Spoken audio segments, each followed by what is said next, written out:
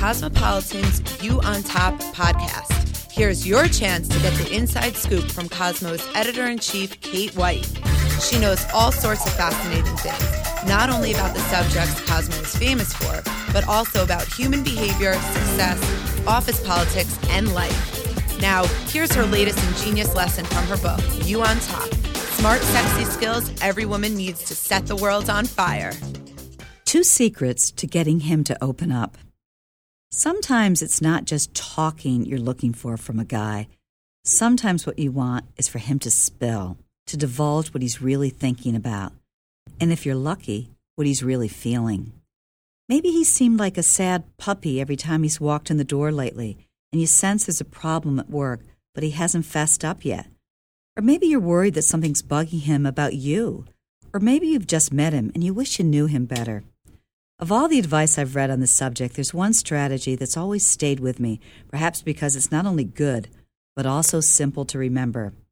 It's from New York-based psychologist Alain Grotch, author of If Men Could Talk, Translating the Secret Language of Men. He says that if you want a guy to come clean, you need to do 2 simple things. Be both casual and concrete. Casual, he told me, because men feel inherently vulnerable when they open up. To them, revealing is equivalent to being weak. Also, he says, men fear losing their autonomy and their independence, a byproduct of their need to escape their early dependence on their mothers. When they sense that you're plumbing the depths for info that will help you possess them, they become evasive or silent. To help them open up, says Grotch, don't make a big deal of the issue. Just present your questions casually. For instance, rather than gravely ask, "What's wrong? You seem really upset." Keep your remark easy, like, "Work must be crazy right now, huh?" Now for the concrete part.